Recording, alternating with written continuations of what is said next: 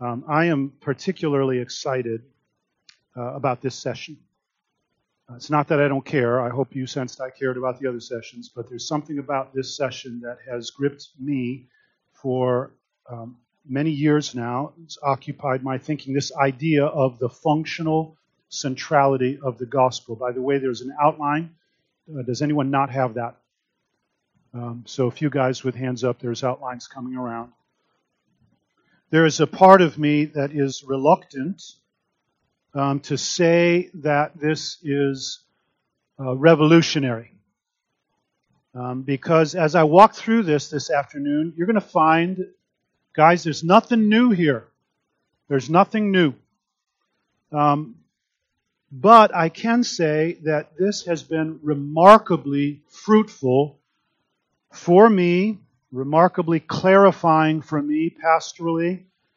And so I think it can be revolutionary when this functional centrality of the gospel is intentionally applied and pursued in our lives and in our ministries, both as individuals and as churches. So I'm eager, especially in the context of this theme, great work, greater word, to now talk in this last session about the functional centrality of the gospel. So let's pray, and then we'll dive right in.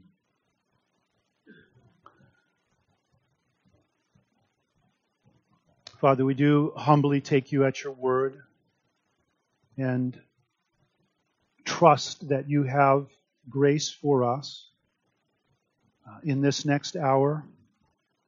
And Lord, I pray that there would be in our hearts a quickness to humble ourselves under your mighty hand.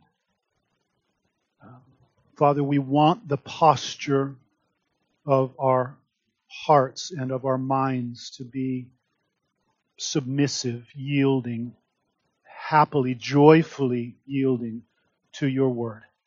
And so, God, I pray that you would take this. Now, my words, I recognize where words are many, sin is not absent. And I've got to speak a lot of words in the next 45 minutes. So, God, I pray for your protection over my own heart, and I pray for your protection over every one of these men in this room. God, do what only you can do, and that is to suit the truth of your word to particular needs. So you know where every one of these guys is and what is needed. And so, God, I pray you take this and put it to use for your glory. In Jesus' name, amen. All right, so several years ago, I received an invitation to participate in a pastor's colloquium. It was a gathering of pastors from around the country. It was held at Trinity Seminary, and it was convened by Dr. Don Carson and Tim Keller. It has since become, as you know, the Gospel Coalition. But prior to that first meeting, each one of us who was invited was asked to submit, along with our resumes, an answer to this question. What is the greatest and most crying need in the church today? And so here's what I wrote. What is the greatest and most crying need in the church today? Not just a biblical theological literacy, but a functioning biblical and theological literacy, especially a functioning gospel. I went on to say, I believe a local church is healthy to the degree that, number one, its pastor-teachers are able accurately, effectively, and broadly to bring the gospel to bear specifically into the real lives of the people, and two, its people have a deep personal understanding of and a deep personal appreciation for the gospel so as to be able to live in the good of the gospel daily. One of the greatest challenges, and yet one of the most important tasks of pastoral ministry, is to help people actually see the connections between the gospel and the thinking and behavior that make up their everyday lives. We know well the centrality of the gospel message, but in order for it to have a functional centrality, it must be clearly, and I say clearly because there is so much possibility for fuzziness or vagueness, and carefully, and I say carefully because There are dangers, like all around, and consistently, and I say consistently because there is a tendency to drift in every one of us. And so we need to clearly, carefully, consistently connect the gospel to the real issues. Issues of thought and issues of conduct of people's lives. This kind of ministry is most greatly needed. So that was my response. Now, let me be completely straightforward. I don't know what the greatest need of the church is. I'll leave that to brighter mind. Actually, I do know what the greatest need is. It's Jesus. He is the bread of life. He is the light of the world. He is the way and the truth and the life. It's Jesus. He's the head of the church. And the gospel, please don't make this mistake of driving a wedge between that word gospel and the person of Jesus. The gospel is the Bible's way of referring to the person and work of Jesus. It's biblical shorthand for the good news that is Jesus. And we need that. We need the word of the gospel. We need the truth of the gospel. We need the goodness of the gospel. There's a very great need for that in the local church. In my local church, I suspect in your local church.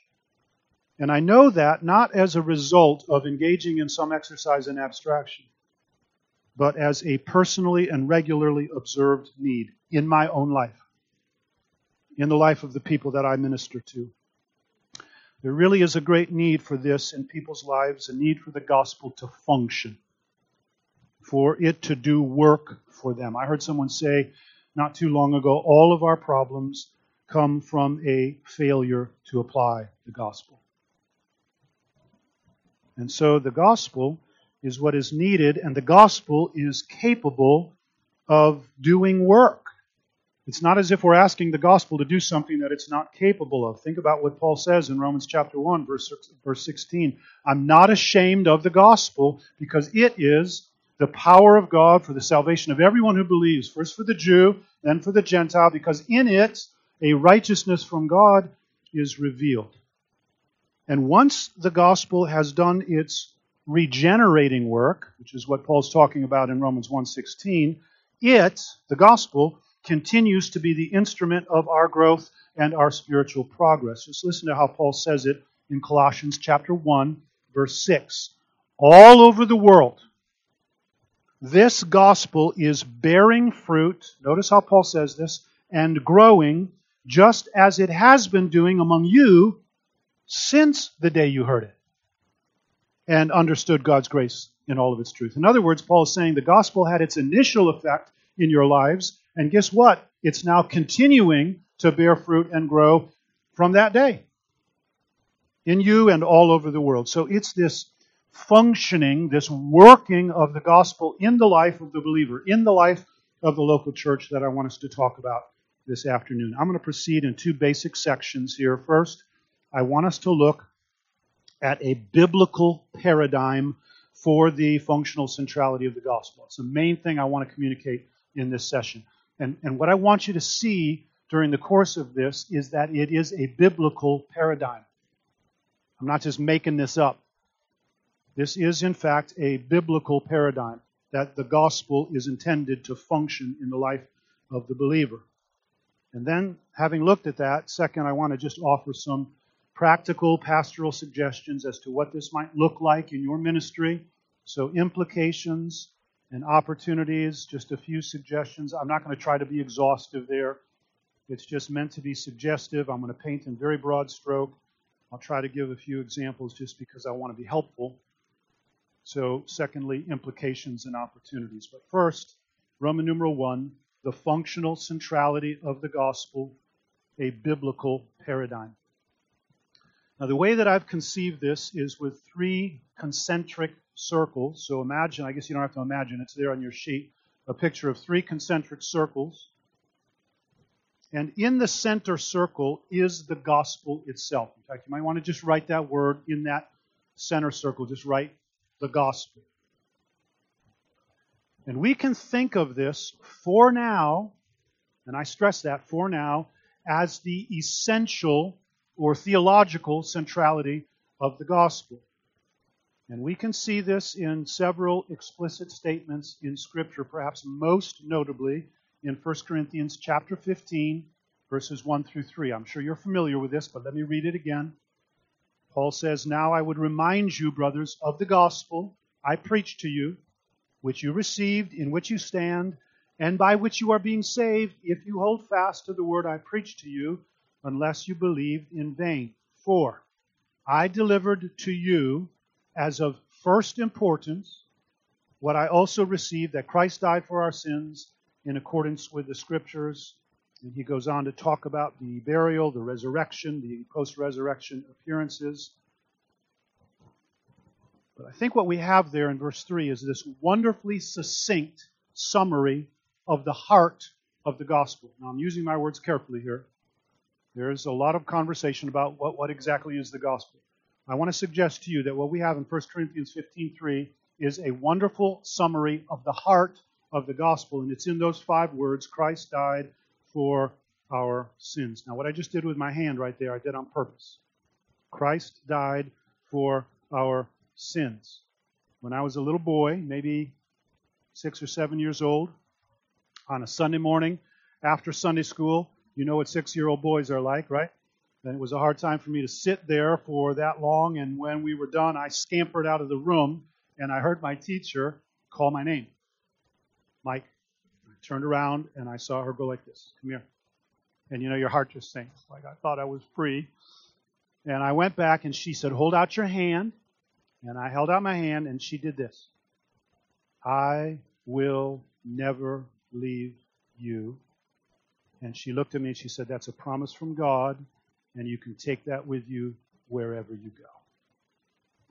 And I've never forgotten that.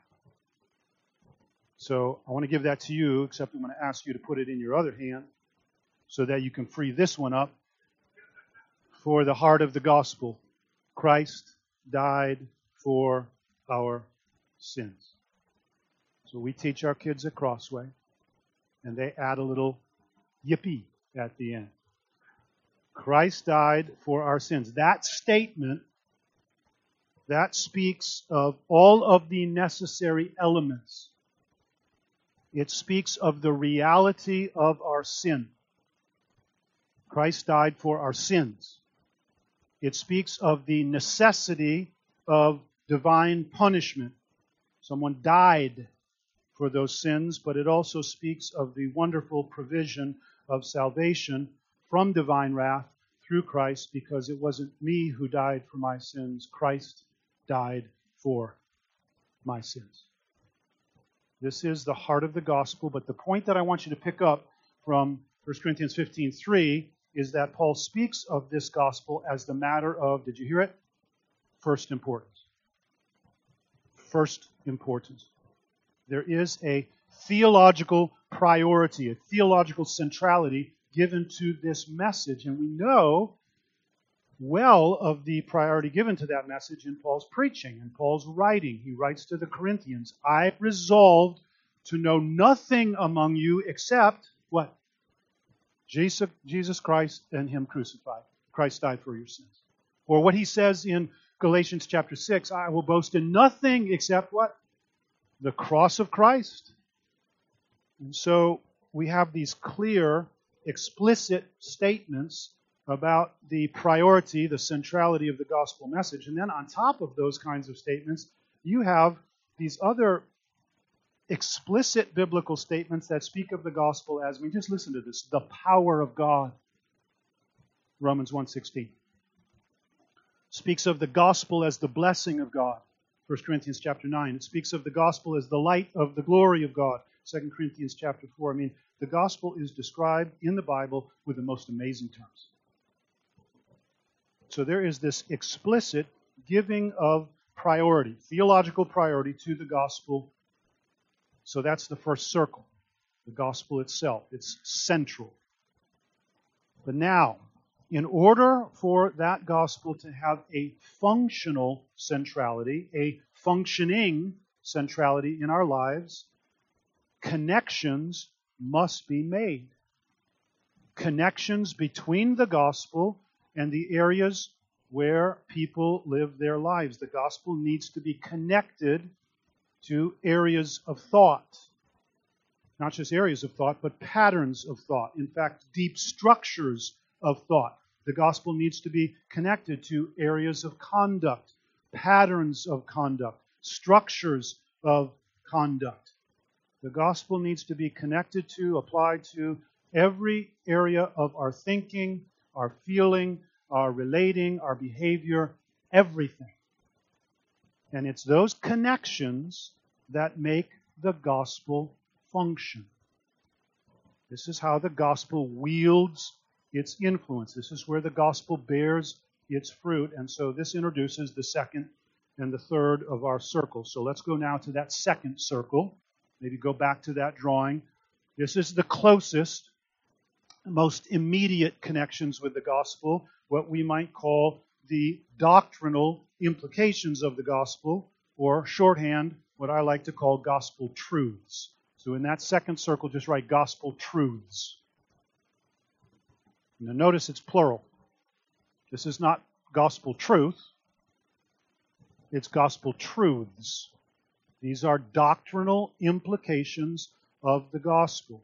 These are things that grow specifically out of the gospel. In fact, in your drawing there, you might want to draw little arrows emanating from that center circle to that second circle. These things are the result of, they're implications of the gospel. In 1 Timothy chapter 1, Paul recognizes this category, and he speaks about doctrine that conforms to the glorious gospel. You see the connection? In other words, that second circle, if you follow me here, that second circle is a circle because the first one is a circle. That second group gets its shape from the shape of the gospel. It's not just that there's gospel truth, the truth of the gospel here, and over here there's some other things that happen to be true. No, that second circle of things are true because the gospel is true. They grow out of the gospel. So what Paul said to Timothy is just another way of saying the same thing. Doctrine, the shape of which, the substance of which, is determined by the substance of the gospel. So let's talk for a moment here about this idea of gospel-shaped doctrine. This is doctrine, truth, that is not just also true. True in addition to the gospel. It's not just somehow useful, profitable things that we find elsewhere in Scripture. No, its content, I want to stress this, its content is what it is because of the content of the gospel. It grows out of the gospel. And here's the point now. These gospel truths bring the gospel to bear, they cause the gospel to function in areas of lived experience, particularly in your mind. In other words, they are useful in renewing the mind so that our thinking, the content of our thinking, the patterns of our thinking, the structures of our thinking, just stop and think about how much of your life you live right up here. It's amazing. Your hopes, your dreams, your fears, your desires, all of that. And it's going to be more and more actually shaped by the truth of the gospel. I believe that's what Paul is saying actually in Romans chapter 15, verse 13, when he says, listen to this, may the God of hope fill you with all joy and peace. What's the next phrase? In believing. In other words, by believing certain things, that's actually going to wield its influence in your life, and you're going to be a person marked by joy and peace and hope. The gospel will function for you in producing these very real things. So let's look at some examples of gospel truths. As you might expect, the book of Romans is particularly rich in these gospel truths. So let's consider, for example, Romans chapter 5, verse 1. I suspect it's familiar, but I want you to pay particular attention to the logic which is indicative of the connections. Paul says, therefore, since we have been justified by faith, now here's the implication, we have peace with God through our Lord Jesus Christ. Please notice the logic of the verse. In fact, Paul stresses the logic. Therefore, since, in other words, something else is true because of the gospel. Something follows from the gospel. What is it? We are now at peace with God. That truth flows out of the reality of our justification. And that gospel truth, think about this, that you are at peace with God, when that truth is grasped, thoroughly grasped, through and through by somebody, that's going to go a really long way in relieving their thinking, in helping the gospel to function in how a person thinks about their fundamental status and their fundamental safety and their fundamental security in a universe where you can feel shaken at times. No matter what happens, the Twin Towers might come down. Your child may be diagnosed with a terminal illness. Your spouse may die. And this verse says, no matter what happens, your fundamental relationship in this world is safe. You are at peace with God. I tell you, that will be a revolutionary reality for people. The gospel functioning in a way that they are thinking and orienting themselves in the world. Or I think about Romans chapter 8, verse 1. Again, please notice the logic that Paul stresses. There is, therefore, now no condemnation for those who are in Christ Jesus. Once again, Paul is standing with his feet firmly in that center circle, and he's now sharing a gospel truth, a doctrinal implication of the gospel, and the implication is absolutely stunning. No condemnation. And when that truth, again, please think about this, when that truth is fully comprehended by a believer, it will revolutionize their mental world. And the gospel will function powerfully for them. Because without the gospel, in the face of your ongoing sin, you got two options. You're going to be tempted to either self-achievement, got to make up for it, or you're going to be tempted to despair. But when the grace of God in the gospel is the functioning standard of our thinking with reference to how God now views my sin, oh, how liberating that is. It's not that God doesn't deal with our sin. You know this. It's just that He no longer deals with our sin according to our sin. He deals with our sin according to His love, which is very different. Look at Romans chapter 8, verse 32. This is one of my favorites. He who did not spare His own Son. What do you hear right there? Christ died for our sins. He who did not spare His own Son, but gave Him up for us all, how will He not also, along with Him, graciously give us all things? You see those words also and with Him, they speak of something that comes along with, that grows out of the gospel. And so Romans 8:32 is really presenting one of these wonderful gospel truths, an implication of the gospel, which is true because of the gospel. And when you make that connection for people, when they see this promise of God's gracious provision of all things for them, now it's not talking about a summer cottage on the lake. It's talking about all things necessary for life and godliness. But He'll provide that. How will He not graciously give us everything that we need? Then the gospel will be functioning for them by strengthening their daily trust in Him to provide everything they need.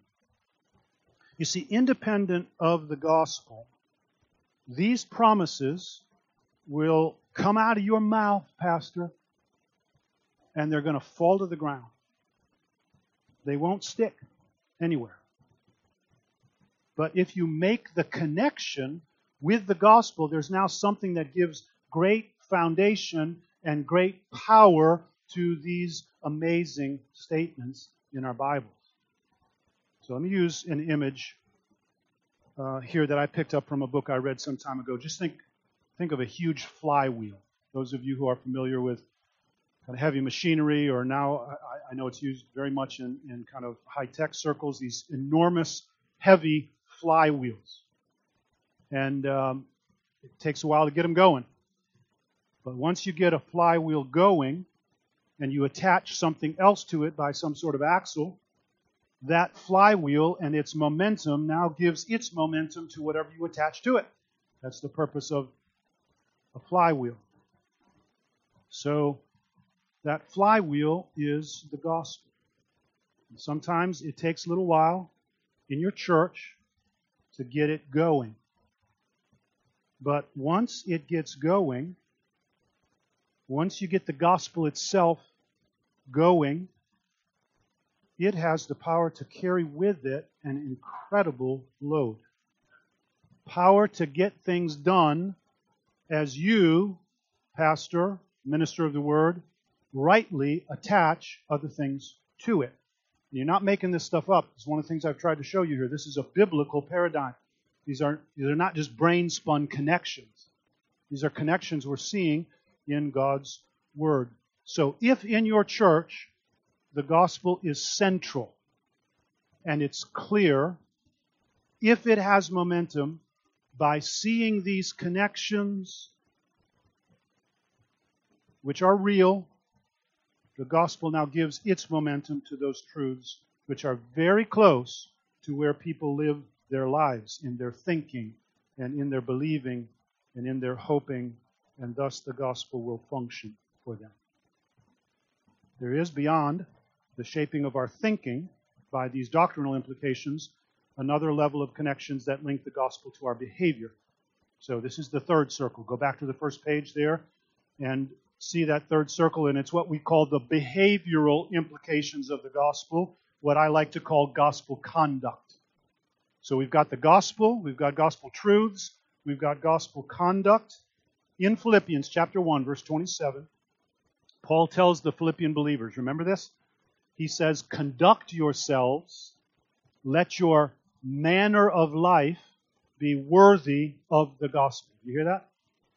He's speaking about gospel-shaped conduct. And you also have that very interesting episode that's recounted in Galatians chapter 2, where Paul confronts Peter. Remember this moment? He confronts Peter and his friends for their conduct that was not, remember what Paul says? In line with the truth of the gospel. So again, we have this idea of gospel-shaped something, gospel-shaped conduct that grows out of the specific content of the gospel. It's a direct effect of the gospel. In other words, one of the ways that the gospel functions, and it's meant to function, is by specifically informing behavior. And I stress that word specifically. It's not a place for us to be content with vagueness. Very specific connections are made. And we as Christians, and I think especially as pastors, we need to be reading our Bibles with a special eye to detecting the connections that it makes between the gospel and specific behavior. So again, let's look at some examples. When in 1 Corinthians chapter 6, verse 18, Paul appeals to the Corinthians to, here's what he says, flee from sexual immorality. That's a behavior, right? It's a conduct. Notice the specific and explicit connection he makes to the gospel. Because he wants the gospel to function as it should. So he doesn't just engage in moralism. He doesn't just say, hey, behave yourselves sexually. No, he reminds them of the gospel. 1 Corinthians chapter 6, verse 20. You were bought at a price. You belong to God. Now here's the connection. So, glorify God with your body. See, he attaches this little behavioral exhortation to the already moving flywheel of the gospel. Remember, he preached that gospel in Corinth. And so now he is able to come and say, hey, I want to attach something to that has to do with how you're living your lives. And by so doing, he gives momentum, gospel momentum, to sexual purity. As opposed to trying to take this little moral exhortation and attach it to nothing. I mean, you know how long that's going to last, right? In the face of sexual temptation? How long some moralism is going to last? You try to attach this exhortation to nothing, and it's going to be like a little post-it note falling to the ground. But if it is connected to the gospel, firmly linked, the gospel now functions to carry something that is very glorifying to God. That's just one example. See the same kind of thing in Ephesians chapter 4, verse 32. Paul tells us, be kind to one another, tender-hearted, forgiving one another. But he doesn't just stop there. What does he do? Explicit connection to the gospel. As God in Christ forgave you.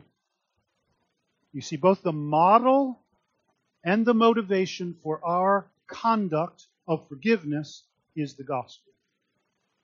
Or I think about Paul's instructions to husbands. Ephesians 5:25, regarding their conduct. Husbands, love your wives as Christ loved the church, and here it is, gave himself up for her. I mean, right there at the end of Ephesians 5:25, you have this wonderful statement of the gospel, and its purpose is to give content and motive power and momentum to our behavior as husbands. I just want you to see this happening in Scripture. Let me do one more here. 2 Corinthians 8 and 9.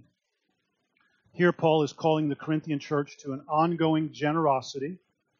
And at several points in those two chapters, he explicitly reminds them of God's generosity to them in the gospel. So he links this behavior that he's calling for to the gospel so that the gospel will be the thing that functions to bring about their generosity. What does he say? See that you excel in this act of grace also, for, please notice this, here's the connection, for you know the grace of our Lord Jesus Christ, that though he was rich, yet for your sake he became poor, so that by his poverty you might become rich. The gospel functioning as it should to motivate our generosity. Now, many, many more examples could be given. The gospel has something to say about racism. The gospel has something to say about suffering. The gospel has something to say about self-control. The gospel has something to say about worship.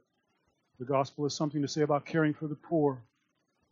Ultimately, all Christian behavior should flow out of the gospel.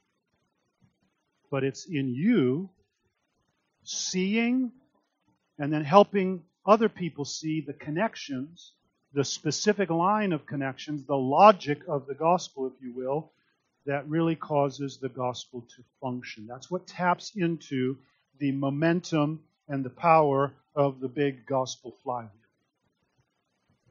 I think it's a significant part of your job as a pastor. In fact, I think it's a significant part of your life as a Christian to be making these connections.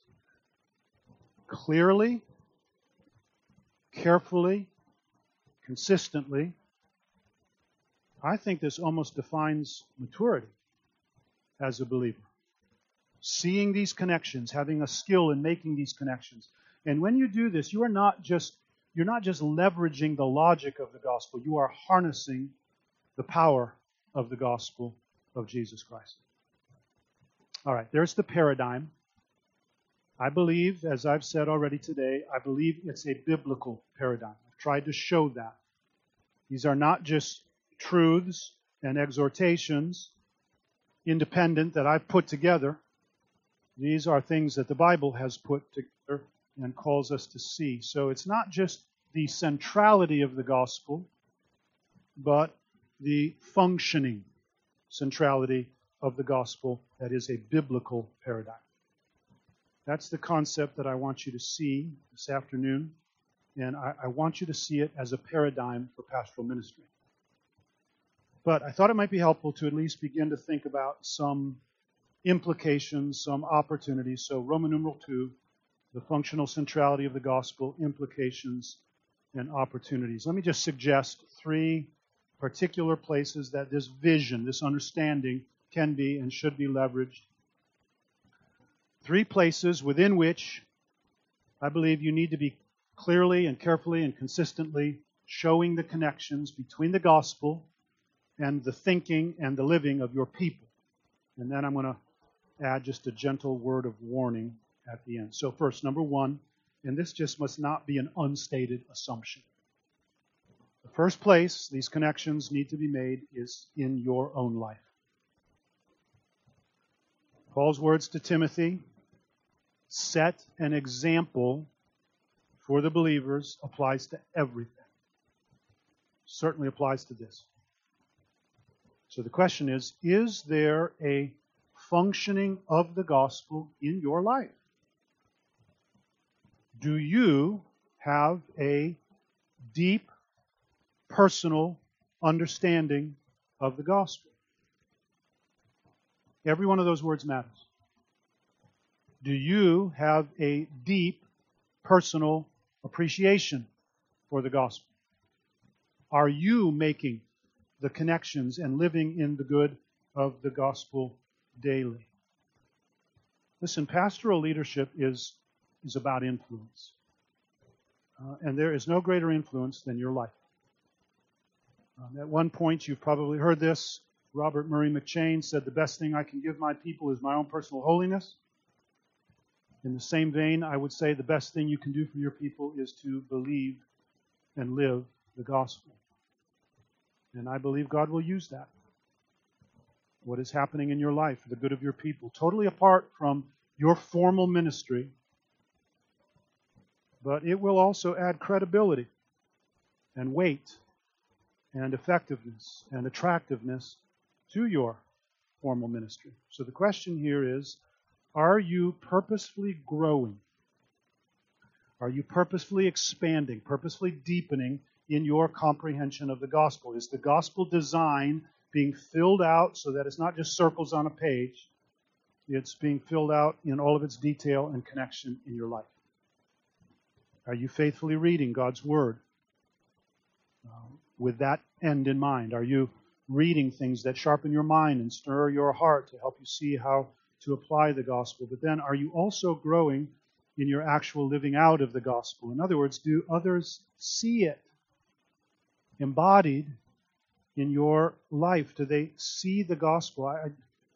For me, one of the most important parenting questions I've asked is, are my children able to observe in their father the functioning of the gospel of Jesus Christ? Does my wife experience it? Do the guys on my team at Crossway experience it? Do the people of the church see it? I mean, it's hard for me to imagine something more helpful to people, and this would apply to parenting, to marriage, to relationships, certainly applies to ministry. It's hard for me to imagine something more helpful to people than to see the gospel functioning in someone's life, so that they can say, it's not just doctrinal teaching. They can see it live, and they can say, it's not just words.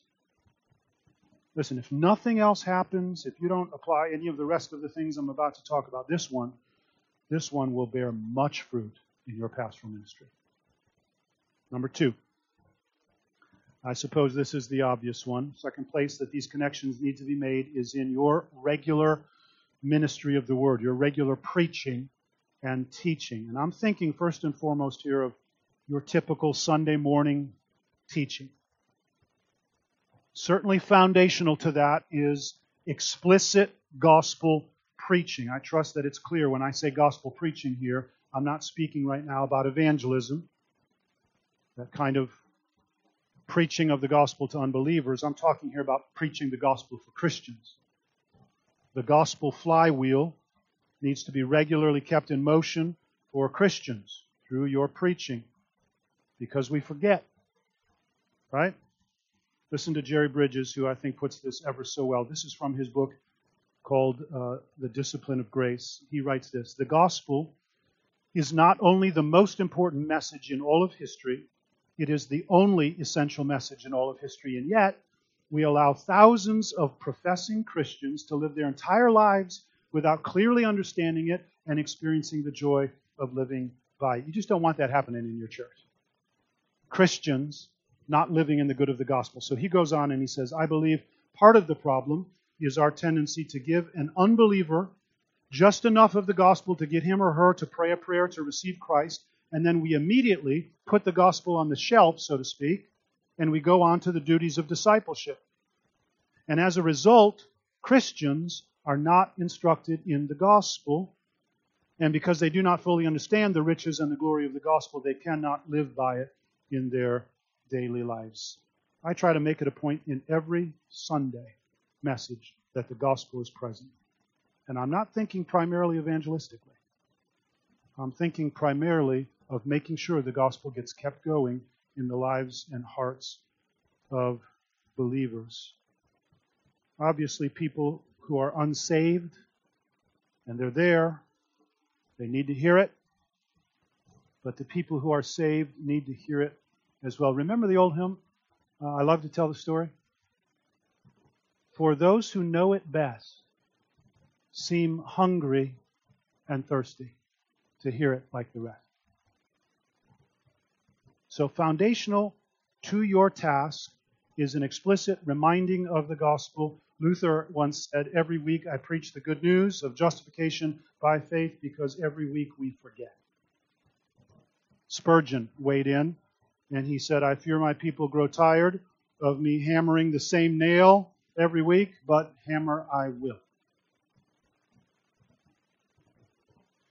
But then also, in your regular preaching and teaching, a good part of this should be made up of making these connections for people. Showing these connections between the gospel and their lives. Making intelligent gospel connections for people between the gospel and how they think, between the gospel and how they live. So, for example, some time back we did a 3-week series entitled Ending Well, Living and Dying to the Glory of God. 3 sermons. The first sermon was entitled The Last 2 Decades, Retiring to the Glory of God. The second sermon was entitled The Last 2 Years, Aging to the Glory of God. And the third sermon was entitled The Last 2 Weeks, Dying to the Glory of God. And in that last sermon, how could I not seize the opportunity to make a powerful gospel connection for people right out of Hebrews chapter 2, where the writer says, speaking of Christ, "Since therefore the children share in flesh and blood, he himself likewise partook of the same thing, that through death he might destroy the one who has the power of death, and deliver all those who through fear of death were subject to lifelong slavery." And you see the opportunity right there to make a connection. Do you see how showing that connection and preaching that connection is going to cause the gospel to function with reference to a very specific pattern of thinking that many of your people have, and it's called fear of death. My point is that in making that connection, it's a big part, it's a major part of what your preaching should be made up of. Now, can I just encourage you? You will get better at this, but not automatically. You'll get better as you increasingly familiarize yourself with the lexicon of the gospel in the Bible. It's going to help you see things as you become more and more familiar with the biblical language that gathers around the gospel. Freedom and slavery, guilt and pardon, enmity and reconciliation, life and death, redemption. I mean, the Bible is a wonderfully vivid, wonderfully varied, in its terminology, the more we understand the language of the Bible, the language of the gospel in the Bible, the more points of contact we'll be able to see and make for people. And that will show up in the third place that I want to point you to, and that's making gospel connections in your direct pastoral care and counsel with people. You know this. If you've been in pastoral ministry for more than like a month, you know this. Your ministering of the gospel in all of its connections faithfully will invariably draw you into direct pastoral care. And that's all right. It's the way it should be. One ministry creates another ministry, and you simply can't get everything done from the pulpit. And so if you are ministering faithfully, you will find yourself engaged with people after the meeting, later that week when they email you. And you must see that as an extension of your ministry of the Word. You must seize that as an opportunity to continue to help the gospel to function for people. You know, in my pastoral ministry, I am finding that so much of people's spiritual struggle, so much of their discouragement is actually due to a failure to make these connections. Remember that statement I made earlier? All of our problems come from a failure to apply the gospel. So, what might this look like? Let me just illustrate with one example. Not very long ago, I had preached a sermon on the topic of forgiveness, and I found myself soon after that message in a conversation with a young wife whose husband had grievously sinned against her, and she was, as you could understand, having a hard time forgiving him. And she said to me at one point in our conversation, she said these words, "I'll only forgive him if he promises never to do that again." I could understand, right? But I didn't rush. I just listened, and I waited. But at the right time, I said to her, what would happen if God had dealt with you in that way? If God held you to that standard, I'll only forgive you if you promise to never sin again. In other words, I reminded her of the goodness, the radical goodness of the gospel. And connecting this issue in her life to the gospel was the thing that broke the logjam of resistance in her heart. I saw it break right before my eyes. I saw the tears. I saw the look of recognition. The gospel functioned with reference to a very particular thing in her life. Guys, I want to tell you, that was not my pastoral insight. That was not my pastoral brilliance. It was the effect of the gospel in her life. Listen, a big part of pastoral counseling, godly counsel and care, is helping people see and believe gospel truths, and it affects gospel conduct. Now, a gentle word of warning. If this idea has any merit, if you find yourself hearing what I've said for the last 40 minutes and thinking, I think that's true, and you begin to allow it to shape your thinking in pastoral ministry, you're going to find yourself using phrases like the functional centrality of the gospel, or bringing the gospel to bear on a situation, or making gospel connections. This will kind of become some parlance that you will use because you're excited about the idea. At one point, G.K. Chesterton said, there is nothing so deadening to the divine as an habitual dealing with the outsides of holy things. Same true here. There's nothing so deadening to the functional centrality of the gospel than an habitual dealing with the outsides. Just speaking the language, using the terms. So let's be patient. It takes a while for the penny to drop for people.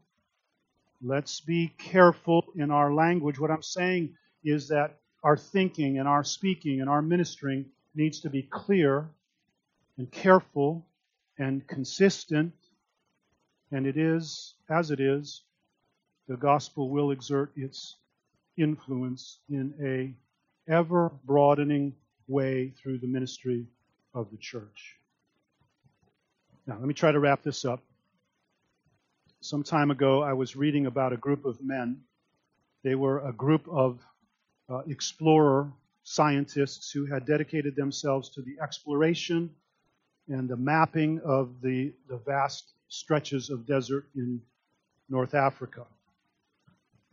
Technically, their training was in, check this out, sand dune morphology.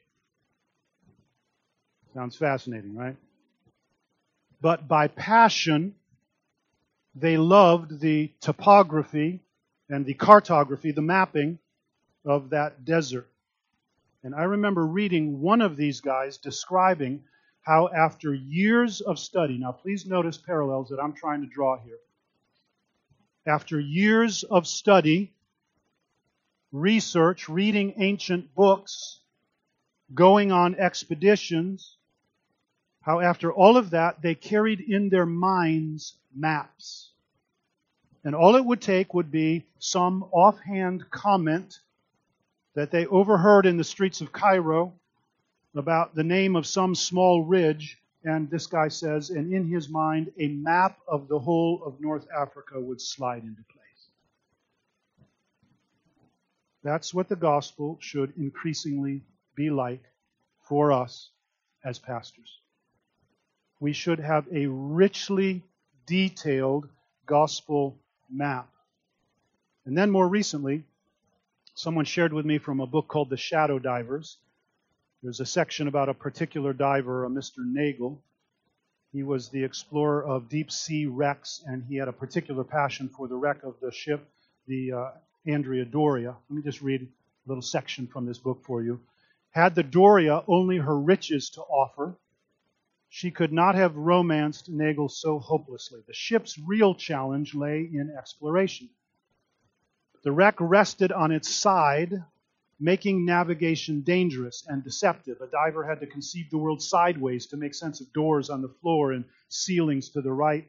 And she was deep, 180 feet at her shallowest and 250 feet where she crushed the ocean floor.